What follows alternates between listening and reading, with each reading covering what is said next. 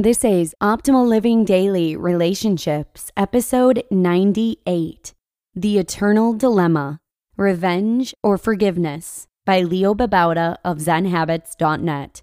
And I'm Joss Marie, your host and personal narrator right here on the Relationships edition of Optimal Living Daily. This is the show where Justin Mullick hand selects posts from some of the best relationship blogs in the world. And then I have the honor of reading them to you every Monday through Friday for free. And it's never without permission from the authors. Not only is Justin Mullick the creator and producer of this show, but he is also the host of Optimal Living Daily, which is one of the other shows in our network.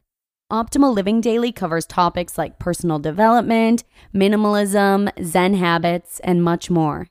For those of you who may not know, Optimal Living Daily Relationships and Optimal Living Daily are just 2 of the 5 shows in our network of podcasts.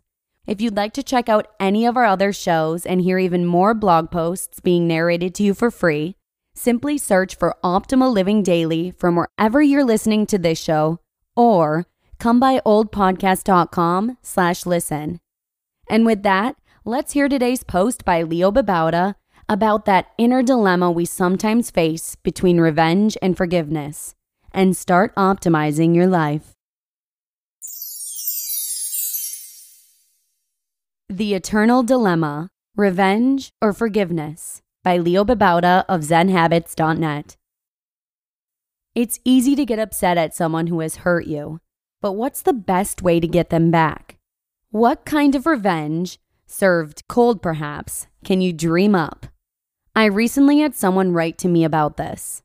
Quote, "Recently, one of my family members hurt me badly. They believe I am an easy target since I don't want to retaliate or cause conflicts. My question is, should I take the risk of getting revenge, knowing that it is never ending, not the best solution, or should I forgive this person? The problem is, I don't want to let them walk over me anymore. How do I make them stop and respect me? Or maybe there is another solution?" End quote. There are some important issues going on here. Number 1, you've been hurt, which isn't nice. It certainly doesn't feel nice. Number 2, you want to lash out at the person for hurting you. This is a natural reaction from the anger and indignation that can result from being hurt. Number 3, you don't want someone to walk all over you. This seems unfair and seems like it's just adding to the bad treatment. Number 4, you want to be respected. And number 5, you are worried about the bad consequences of getting back at them. I'm obviously going to argue against revenge, so I should just say that now rather than acting like it's going to surprise you. Instead, let me present my arguments against revenge, then offer up a different approach. A few arguments against revenge. So why not just do what feels right and lash out at them somehow? There are some big problems with that. Number 1, it doesn't actually make you feel better. Retaliating might feel good in the moment, but you won't feel better about yourself. You'll just be sinking to a lower level and feeling bad about yourself. Number 2, it hurts the relationship. You lash out because you're hurt, but in doing so, you're going to hurt and anger the other person. Your relationship actually gets worse. You might argue that it's their fault, but actually, no, you're contributing to this as well. You might argue that you don't care, you don't want a relationship with a person who would hurt you, and that might be true. Just be sure you're not saying that out of anger, but you've calmed down and made that rational assessment. Number 3, you're just allowing yourself to act on impulse and fear.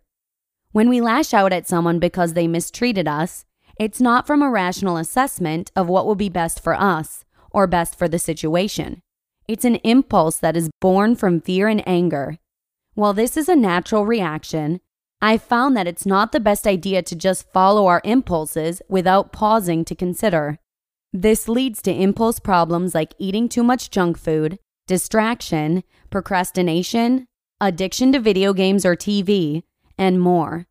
Instead, we should get in the habit of pausing whenever we have an impulse, letting the fear subside, and instead considering what's best for the situation. We shouldn't let ourselves get caught up in a story in our heads about what this person did to us and how wrong they are. That's not helpful. Number 4, it doesn't actually make people respect you more. Lashing out in anger or fear is not a recipe for earning people's respect. In my experience, people actually respect you less if you retaliate against others. Maybe they'll want to be around you less, but that's out of fear or dislike of your behavior, not respect. I tend to respect people more who can handle things maturely and with calmness and compassion. Number 5, you're not being your bigger self. It's easy to act on our impulses, but what we really want is to become our bigger self. That means the best version of ourselves that we can be, and forgiving ourselves, of course, when we don't do that. The bigger self is one that forgives, is compassionate, doesn't act out of fear or anger, and handles things maturely. This isn't always easy to do, so we shouldn't think of it as an ideal to always strive for, but as a guideline for how to act when we're able to consider things with calmness. So, if retaliation and revenge aren't the best ideas, what's better?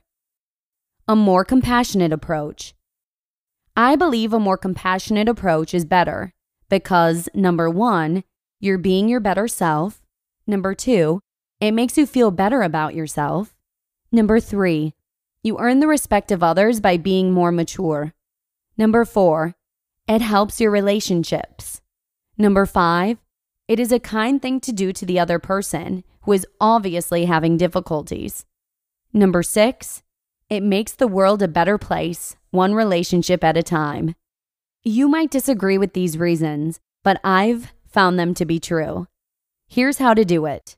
Number 1, pause instead of acting on impulse, fear, and anger. Notice when you're about to lash out from anger and fear. Instead of acting on that impulse, pause. Breathe. Take a time out. Consider your actions before acting. Number 2, stay with the physical feeling instead of the story.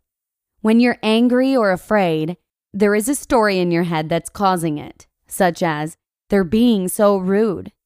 Instead of dwelling on this story, bring your attention to how this feels in your body, physically. Where is the feeling located?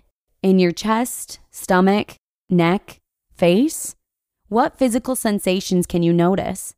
Stay with these feelings as long as you can, returning to them when you notice your attention going back to the story, such as, why do they need to act this way? Stay with the feeling and give it more compassion. Number 3, enlarge your perspective to see their difficulty. Once you've stayed with the feeling for a few moments, see if you can get out of your you-centered story and embiggen your perspective to include what the other person is going through. Are they having a bad day? Are they suffering through some difficulty? Feeling fear or anger? Do you know what it's like to go through that yourself? When you realize the other person is probably having a difficult time, struggling with something, you might find some compassion in your heart for what they're going through, in addition to the offense you feel. This is the space you want to enter. Number 4, ask. What is the most compassionate thing you can do for both of you? Is it having a gentle conversation with them? Is it ending the relationship so you don't hurt each other? Is it getting a third party involved so you can resolve the situation? Is it just listening to their complaints? There are a lot of options. Try to consider ones that don't originate from your anger or fear, but instead are compassionate.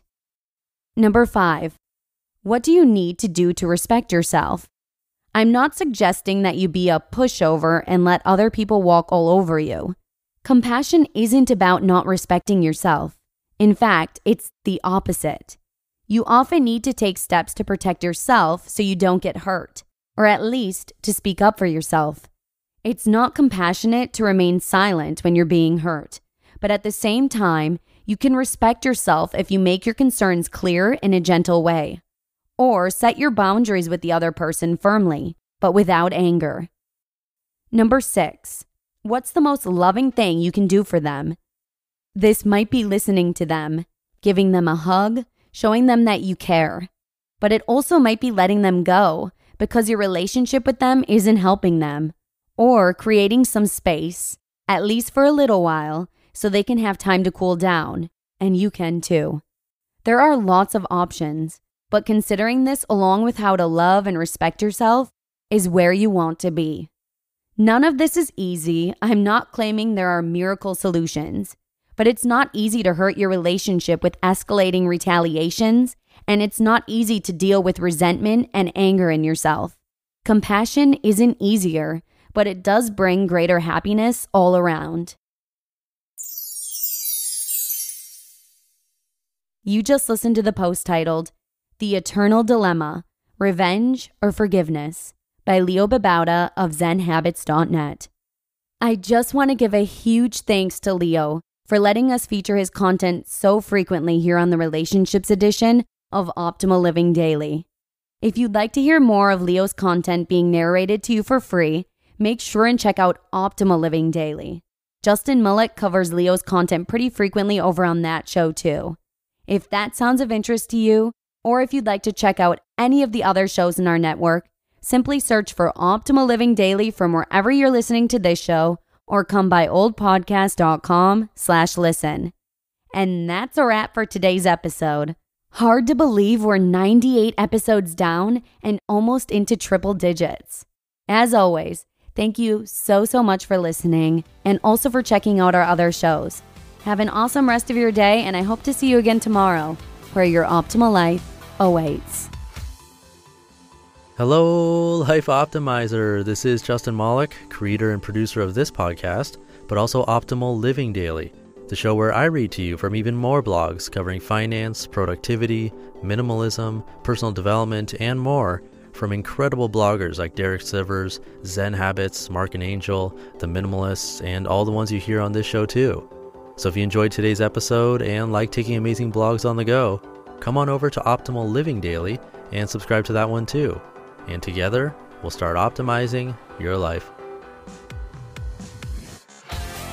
You've been listening to Optimal Living Daily. Be sure to hit the subscribe button to stay up to date on each new episode, and head to oldpodcast.com, that's OLDpodcast.com, for a free gift as well as more actionable tips and resources to help you maximize your potential. Thanks for joining us, and remember, your optimal life awaits.